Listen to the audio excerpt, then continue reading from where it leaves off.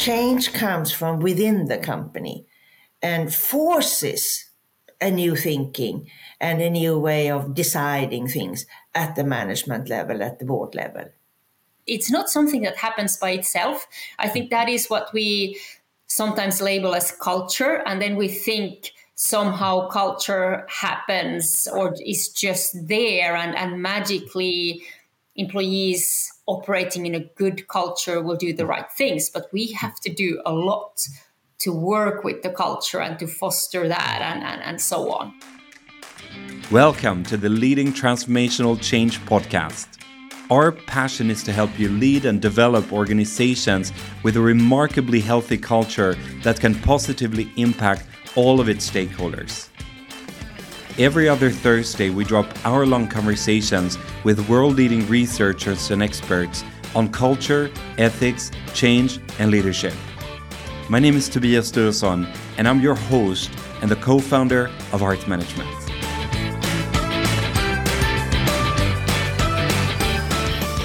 What could an effective culture change program really look like? And how can we help our leaders make more values-driven decisions?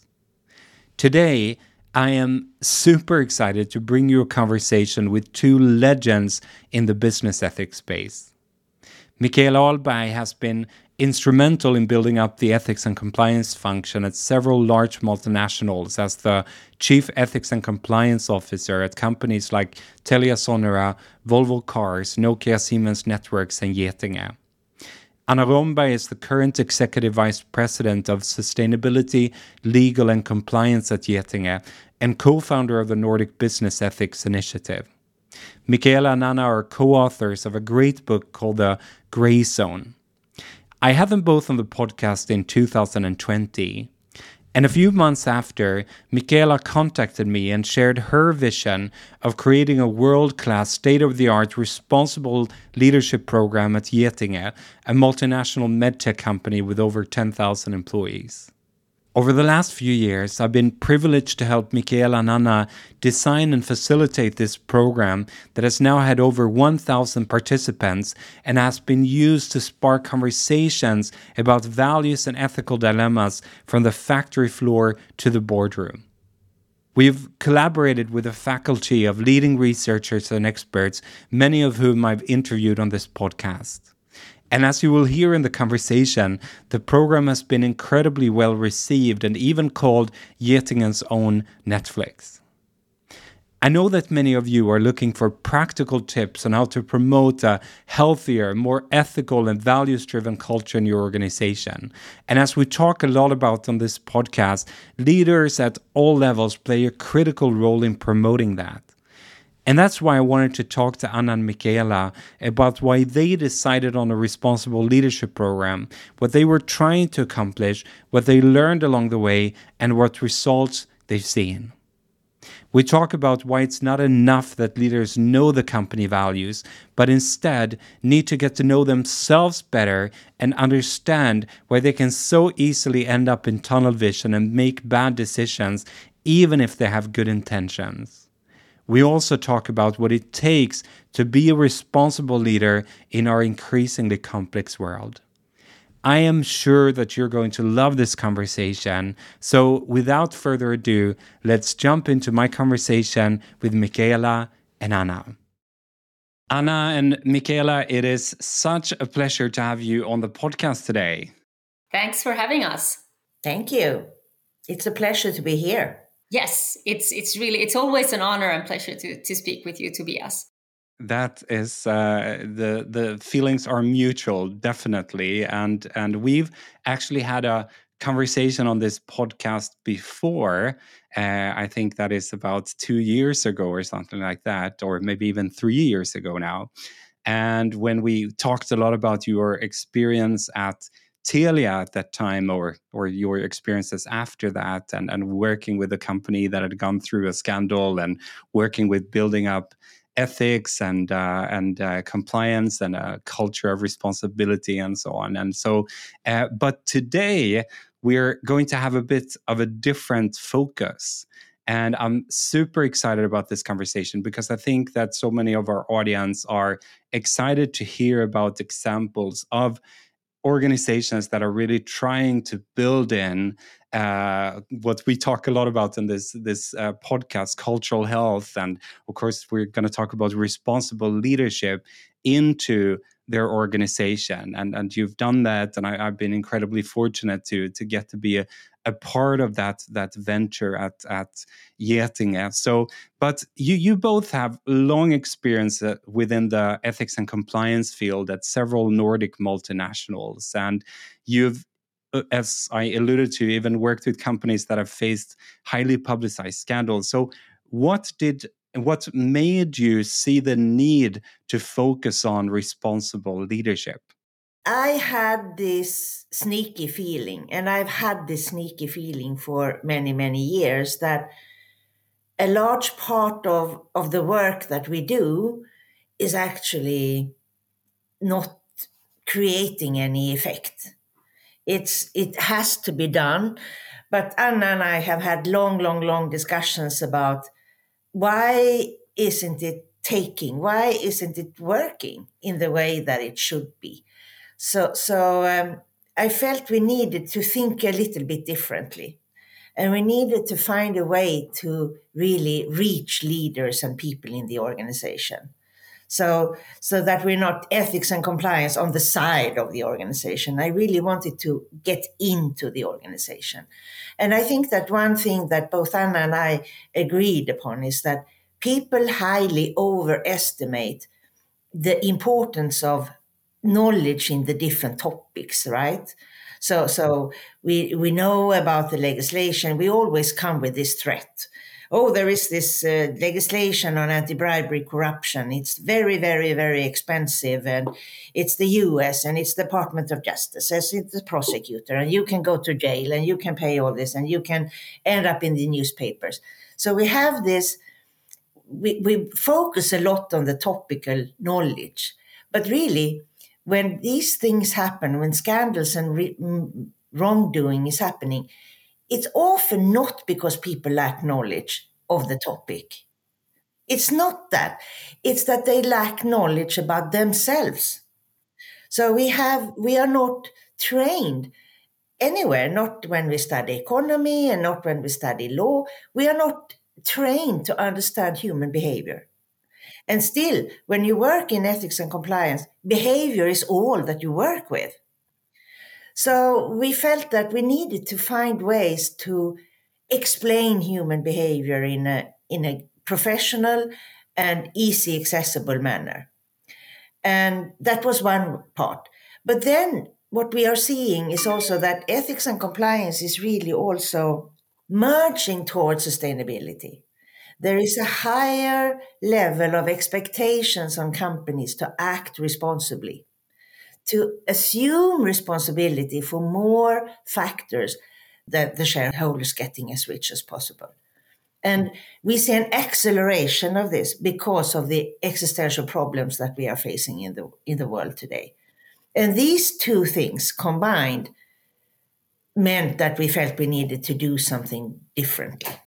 Yeah, and I think if I shortly just compliment from my side, I do think that the lived experience at Telia and then subsequent work that we've done with different companies, and then Tobias, I had this lifelong research project as well that I magically managed to complete somehow.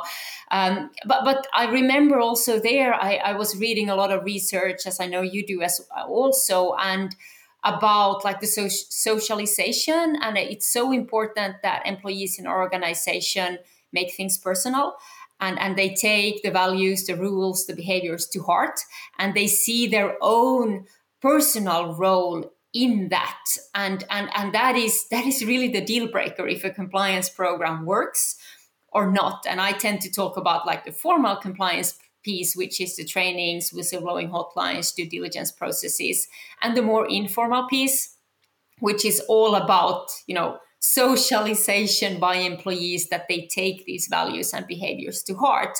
And then this responsible leadership program that we've all, the three of us, built together at Getinge, that's really an attempt to make it personal, to make this formal compliance program something that's highly personal and highly relevant for anybody in the organization to relate to. It's so helpful. And I think about something that I think Anton Brunsol, professor, who's been on this podcast and also part of the Responsible Leadership Program, I think she said that it doesn't help if you know about the values, you've read the values, if at the moment of making a decision, they're kind of just going out the window. And I think that's a part of what we're talking about here. And I'm just thinking about our audience. I think everyone is nodding and saying yes, yes, yes. That's exactly the issues that we're facing. So in building this responsible leadership program, and I guess we'll need to give some context to what it is as well. But what did you want to try to accomplish? So when we talked about this first, Tobias, if you remember, quite a few years ago now, I said that I wanted to achieve that people read different articles in the newspapers, that you change your focus a little bit. Because Anna and I and you, we read all about the scandals. We have read all about the PwC Australia that are cheating their own customers. And, we read these articles. They find us somewhere all the time. But other people read about the share price going up and down and what shares to buy for next year and, all these types of, and also, of course, other information about the world. But I really wanted to kind of help people shift focus a little bit. So that was kind of the first thing I wanted to achieve. And with that, we wanted to inspire people to be the change, to be part of a change that we have to see in building a culture, in assuming bigger responsibility, in being a different type of player in society today. So, and the experience that I have is that what I do really doesn't matter at all unless I can really reach individuals and people who can matter, right? So that is the important, and it's like one person by one person, we will see something happening in the company. And we have traditionally, when we work in ethics compliance, we are very focused on people at the top, the board, the management, and they are important people. I'm not saying that they are not, but I think that change doesn't come from there. Change comes from within the company and forces a new thinking and a new way of deciding things at the management level, at the board level. And we also, Michaela and I talk a lot about enabling and inspiring, that's at the core of an ethics and compliance program, where, again, if I use the word formal piece, like the traditional compliance work, it's the enabling piece where we put policies, processes, controls, training in place to make sure our colleagues, they know what the right thing to do is, and they are sort of supported to do that. And then the inspiring piece, which is really at the core of the responsible leadership program, that's really about the wanting to do the right thing. So they are not only enabled and able to do the right thing, but there is really this desire to make the right decision, to reflect, and you know me, Tobias, by now, and I'm sure many who listens have heard me say this as well. But it's like this, that what's legal is not always the right thing to do, and as we see with many big scandals, the legal ramifications are what they are, but they have still become like a huge scandal with reputational damages for individuals, and their careers have been ruined and so on for just making bad decisions. So that is kind of the inspiring piece. That's we think it's equally important, or actually perhaps more important. I don't have science to support this argument, but I tend to say that the formal piece, like the enabling piece, is like 20% of the job, and this inspiring piece and making sure that each and everyone in the organization wants to do the right thing, that's really the majority of the work. And it's not something that happens by itself. I think that is what we sometimes label as culture, and then we think somehow culture happens or is just there, and magically employees operating in a good culture will do the right things. But we have to do a lot to work with the culture and to foster that and so on. Yeah, and this is so helpful, and I think, of course, this aspect of that, it's not just wanting to do the right thing, but I think another aspect that we really try to tackle and get people to reflect on is, why is it then so incredibly hard? Like, why, if we think that most people probably, of course, we have the outliers, where we can see the examples of people who just seem, genuinely greedy and evil, and they just do these decisions. But of course, in many cases, it's not. It was some engineers at Volkswagen that, all these examples, it's regular people like us. And to reflect on, so how can I actually end up in situations that I would never have assumed that I was able to do, because I assumed that I was good in our organization. We're a nice and good organization. So what's your perspective on that, also from the perspective of the responsible leadership program? Now, when I'm speaking about ethics and compliance, you talk about the different risks. You talk about the legal risk, the financial risk, the reputational risk, all these risks that you have in connection with as a consequence of misconduct of some sort. But now I talk a lot about the human risk. So which I think is also interesting when we have all this discussion about AI. But the humans that you have in your organization are your biggest asset, but they are also your biggest risk. And if we kind of understand how vulnerable we are to do the wrong thing, we might want to stay a little bit in this uncomfortable time when we haven't made up our mind, when we are undecided, when there is friction and there is different information and we have to be in it. If we can understand how important that is, maybe we can prolong that period so we reflect a little bit more on our actions and our decisions. And what we did in responsible leadership, of course, is that we interviewed a lot of people who are really, really inspiring and knowledgeable about the human behavior. They are scientists and they are very experienced people in human behavior who can talk about how good people make bad decisions. How is it possible? Corporate misconduct would not be possible, I'm quoting Guido Palazzo, if it weren't for the participation of people like you and me. And the formal part of compliance is very much focused on the bad people, the people in succession and people who are bad. Well, very few people are bad. So we have to focus on all the other people as well. So if that knowledge, to try to bring that knowledge to people, to understand, if you put this pressure on people, that the human risk gets elevated. And people want to belong. And people are afraid of not belonging. And when people are afraid, they do all sorts of strange things. So to really understand this and to dig into it and talk about it and look at live examples and see what played in here. Was it that people rationalized? Were they afraid of not reaching their targets? Were they blinded by goals?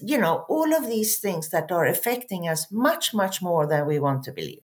Yeah, and I think that one of the reasons, I think it's Anne ten Brunsell who is talking about that we are not as ethical as we think in the responsible leadership program, and she's opening up her research there.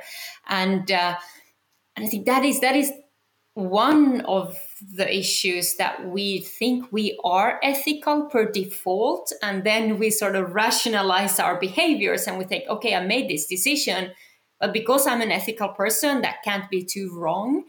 And that was also a driver for why together with Nina, we established this Nordic Business Ethics Initiative, and we've done this survey because we've interacted with a lot of boards and executive management teams at Nordic companies. And the sort of red thread in those discussions is like, yeah, but we are an ethical company. We are a good company. We have good people working at this company. So then we look at the scandals like Ericsson or Telia or Swedbank. They are outliers, not here, because our people are good.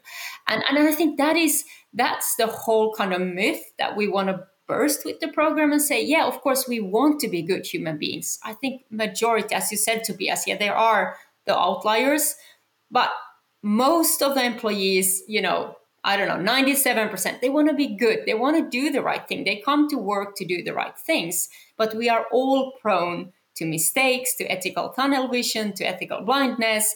And I think there, again, if I'm citing Guido Palazzo, he's saying that it's so critical to ask yourself, like, could I have been the one making this mistake? Or did I enable it somehow? Like, you have to go through that all the time. And it's not, sometimes I hear that, okay, you have a really dark view of the world and everybody's bad and so on. But it's not really, it's just being realistic that we live in a complex world. That's just the fact. There are conflicting targets and, pressures and push and pull and so on. And we just have to be real with how the world looks like, and then equip ourselves and our colleagues to deal with that. So I'm going to have to ask you, of course, because I think the listeners, is, what is this responsible leadership program? So could you exactly, could you describe what it is? Yeah. And I think we have on Getinge's homepage, I think we have posted a few videos, so we can actually share some links there from it. But I think, Michaela, you have to, because this is your baby, so you have to explain it in more detail. Well, it is actually a very ambitious effort to enable and inspire. And what we have done is that we have interviewed and created podcasts that are between 12 and 15, 16 minutes, where you interview, Tobias, interview people who are knowledgeable around the two topics, the topic of the human risk, human behavior, and the topic about the increased expectations of responsibility in companies today. How businesses will have to assume a bigger responsibility for the society that they are a part of and not a part of. So these two topics, we are interviewing really wonderful people, very, very inspiring people who have inspired me, people who have inspired Anna, and are inspiring people in Getinge today.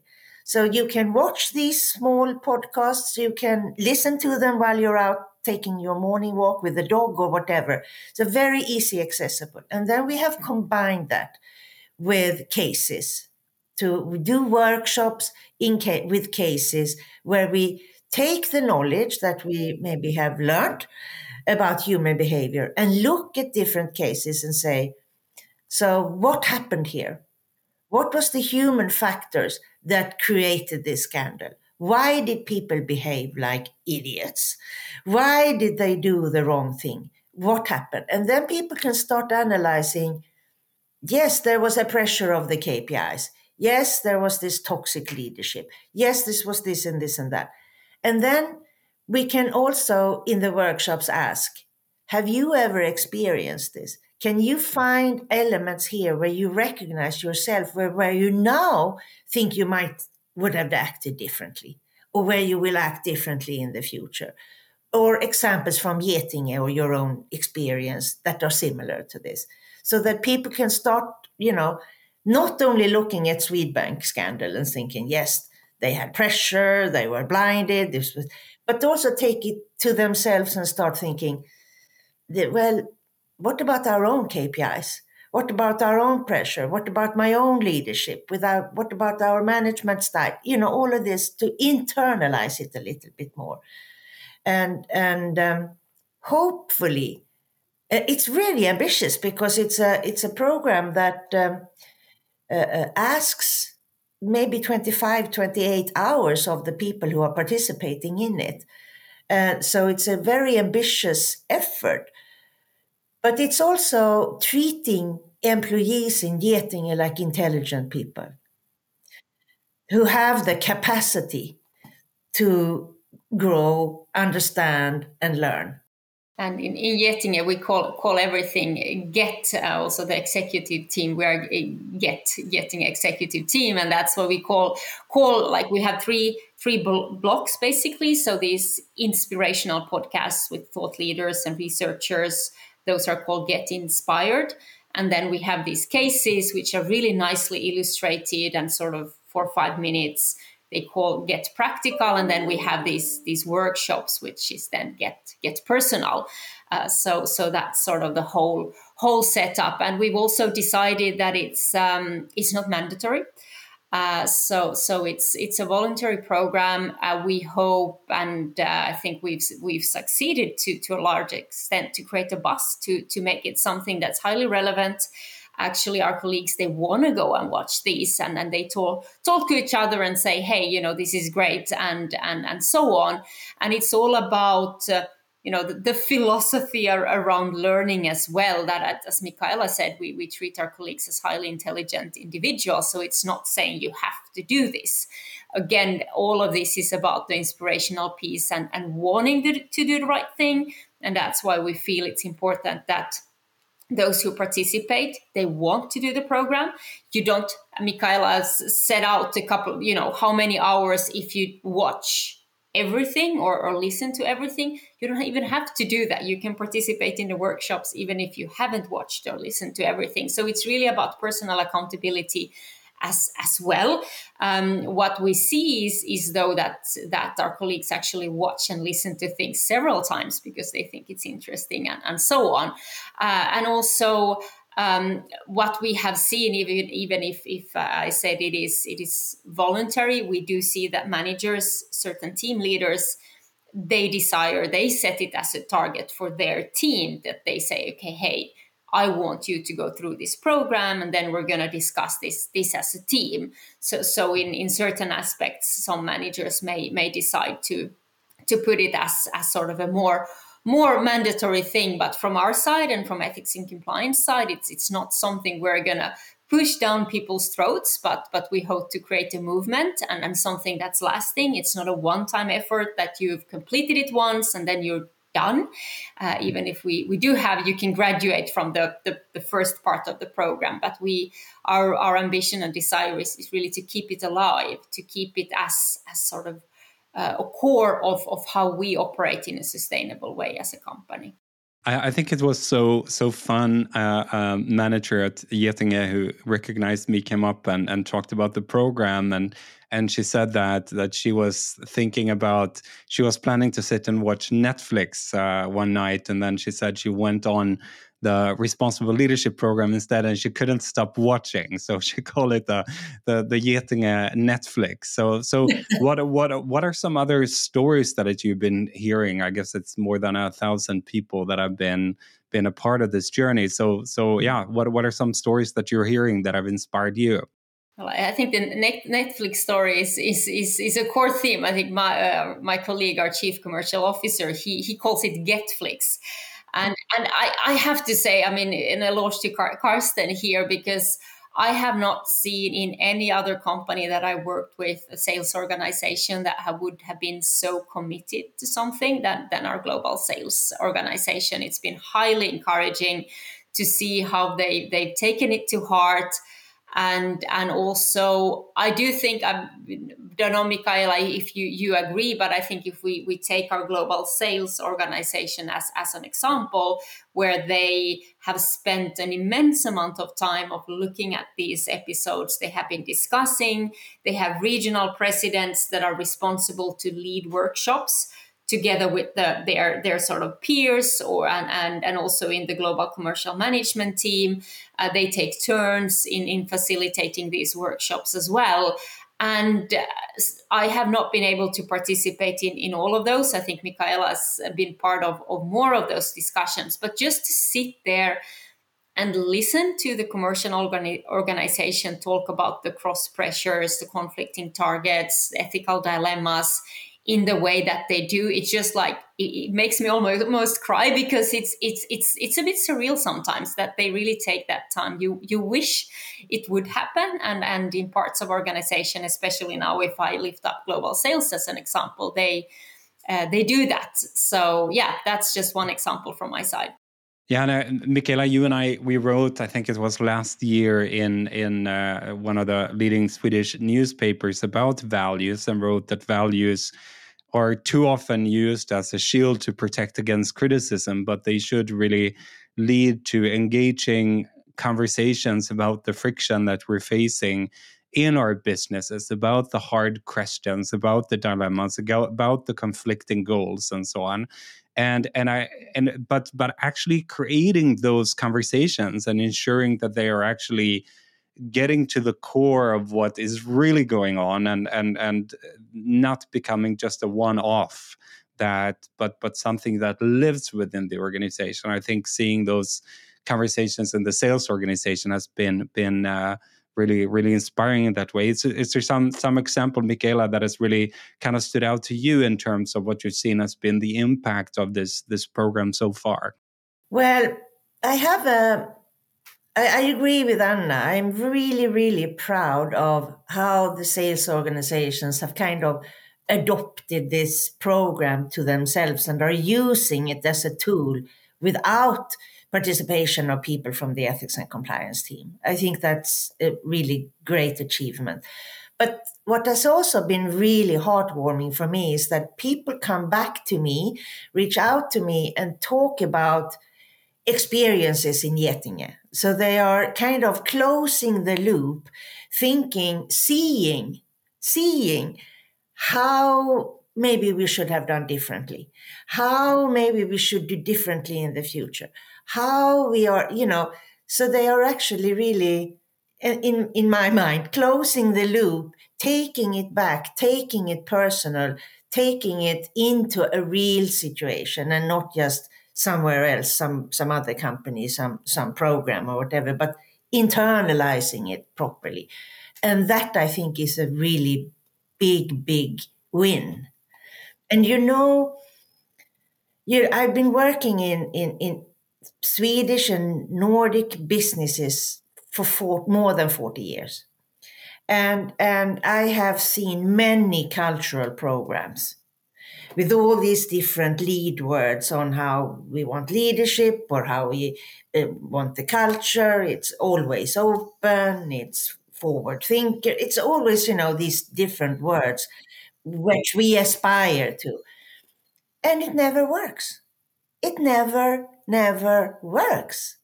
Still, we continue in businesses doing the same things like real idiots, wishing that maybe this will work. This time we are figuring out 4 really good words that we are going to push into the organization. It doesn't work like that.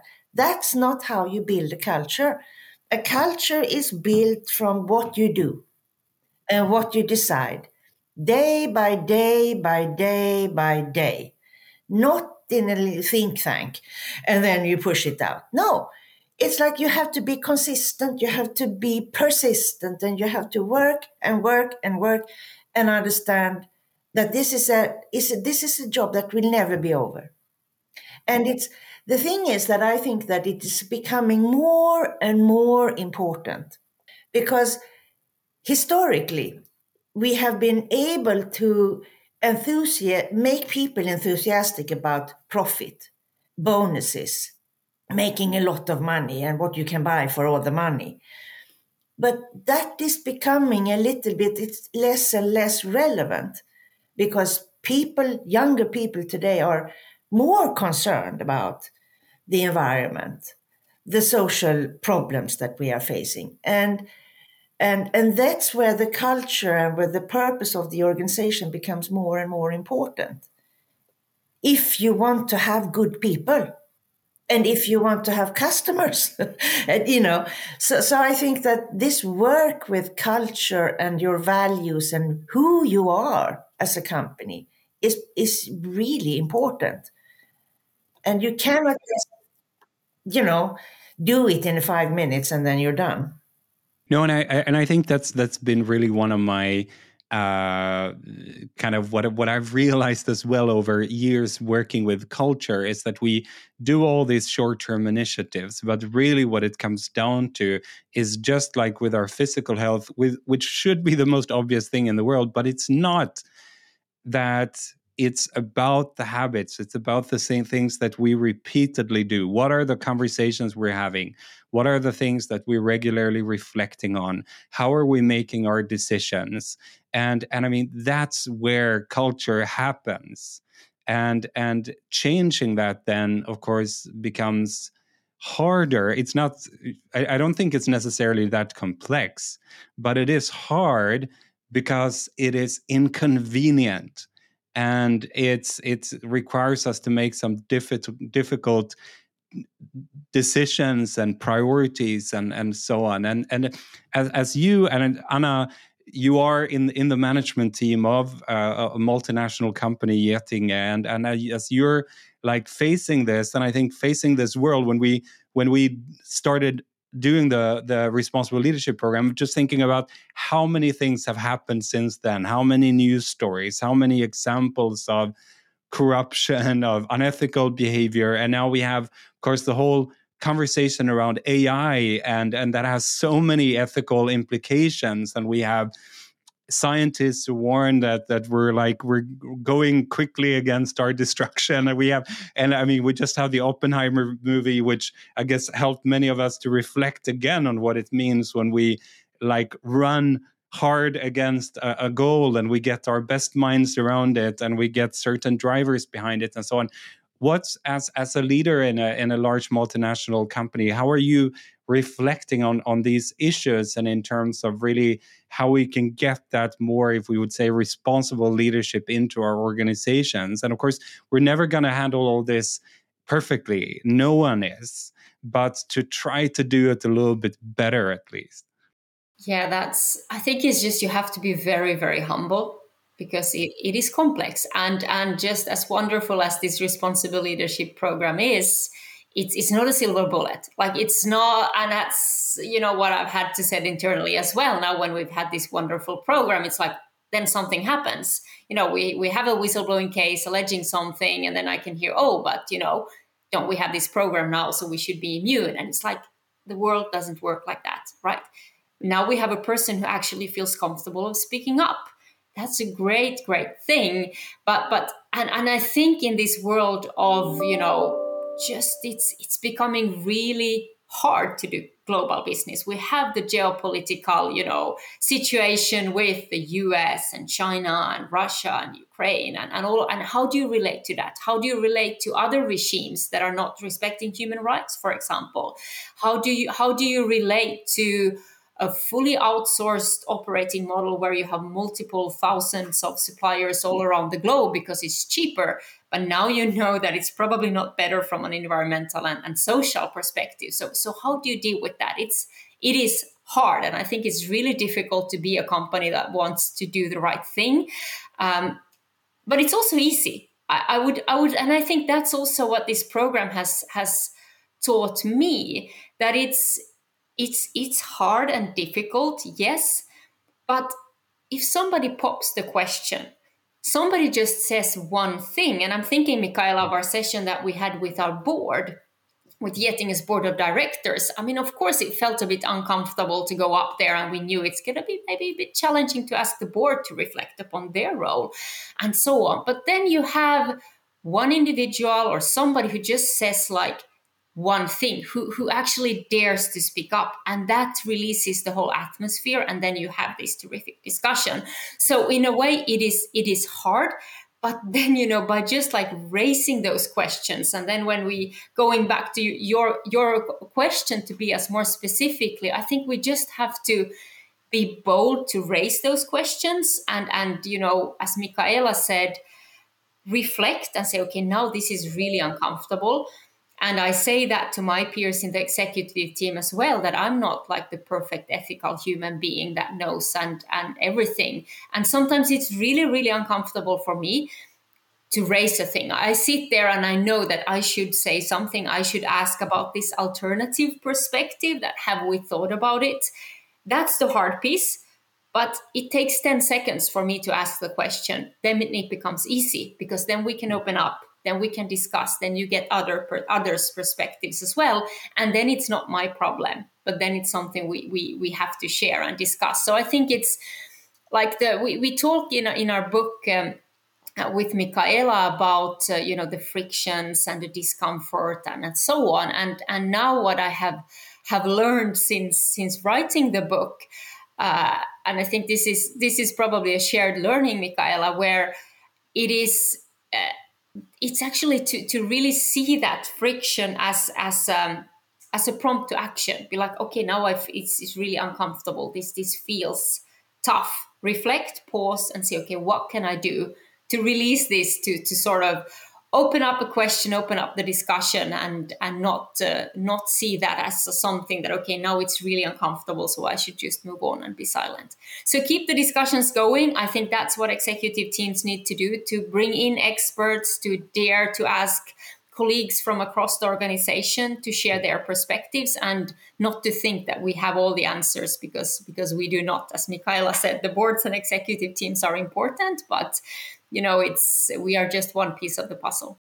It's like when I listen to you, Anna, and of course this builds a lot on the themes that I talk about in my coming book, but it's that we kind of need to hold humility and courage. Like we need a lot of both of those things to be humble with what we don't know and don't understand, and really get listening, and also be humble with that we're not perfect, that we are vulnerable, and then at the same time have the courage to take steps, to ask the questions, to try to do the right things.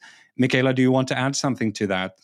I think that one aspect of this is that I think that Anna and I, we have also been talking about the kind of the development of the function ethics and compliance, where we see that this is going and what is happening in the world if we kind of lift our eyes and look around a little bit. And we see this development, which we have talked about, with the merger of sustainability and ESG questions. And for me, that's really, really natural. And because, we have seen it for a long time, it's really, really natural. But what we also see is that, well, we can start to think about the responsibility of the corporations now and start trying to adjust to a different type of role in society, to be a part of society truly and assume a greater responsibility. And we can talk about ethics, we can talk about values, we can talk about culture, or we can sit back and wait. And then what will happen is that everything will turn into compliance, and what we talk about the formal aspects of compliance, because there will be a forceful new legislation coming that will force companies into assuming a bigger responsibility. So that is why I also see that you can say it is very important with business ethics. It's very important with strong values. It's very important to take responsibility for stakeholders more than shareholders.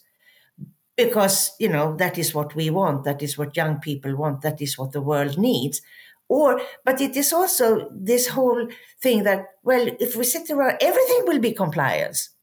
We see the new Green Deal. We see the taxonomy. We see it's coming. And what interests me and what really baffles me is that I think that businesses are not at all prepared. They are thinking somehow that they can stay in the comfort zone where they are, saying what they have been taught in business schools all over the world. Oh, no, this is not our problem because we are only here to make money for the shareholders. We are not a part of society. We are apart from society. No, that's not going to work. So that's why the compliance methodology, what we talk about, the formal part, it's very important, and it's going to have an increased importance. I think that is so incredibly true. And we're going to go towards closing this interview, and I'm going to give people a chance to, or give you a chance to share how people can connect with you and so on. But before that, I just want to say on a more personal note that being part and designing and being a part of leading and guiding through this responsible leadership program and creating this together with you, the one of my favorite parts of it has been the opportunity to get to work with both of you, and you are incredibly passionate about these subjects, and it's been such a beautiful thing to get to learn from both of you. So I just wanted to say that before we close as well. That's the humble part. Yeah. Thank you, Tobias. I think many of my colleagues at Getinge, they think you work for Getinge. They're like, oh, this is this guy. So thank you for being part of the program. And so, but finally, and of course, I really recommend people to get your book, The Gray Zone. It's a fantastic read on many of the topics that we've been discussing today. But also, and of course, you, Anna, you have the Nordic Business Initiative and so on. Can you talk more about how people can connect with you and learn more about your work? I think LinkedIn is probably the best place. So I'm on LinkedIn. You can find me there and just drop me a note. Yeah, and you can also join the Nordic Business Ethics Initiative. At our webpage, you just Google Nordic Business Ethics and you'll find it. That's just a platform where we want to share inspiration for the community. We do some surveys, we have some events, and it's all about sharing. We say best practices and lessons learned the hard way. So yeah, just you can find me online. LinkedIn, probably the best way to connect personally. And then if you want to plug into the community, then it's the Nordic Business Ethics community that you should join. And Michaela? I'm on LinkedIn. I also have the Gray Zone, my little company, so you can reach me there. But easiest is LinkedIn. Thank you so much, and really connect with them. And I think as well, if you have questions and you're curious about the Responsible Leadership Program, then I'm sure you can reach out as well, or reach out to me, and we can help you get some more information and inspiration. But thank you for a fantastic conversation and the important work that you do. Thank you. Thanks, Tobias. Thank you so much for listening. If you enjoyed this conversation, it really means the world to us if you would share, rate, and review it on iTunes. We're super grateful for all the 5-star reviews and generous comments that we've received so far. It really helps us take the message of purpose and integrity to a wider audience.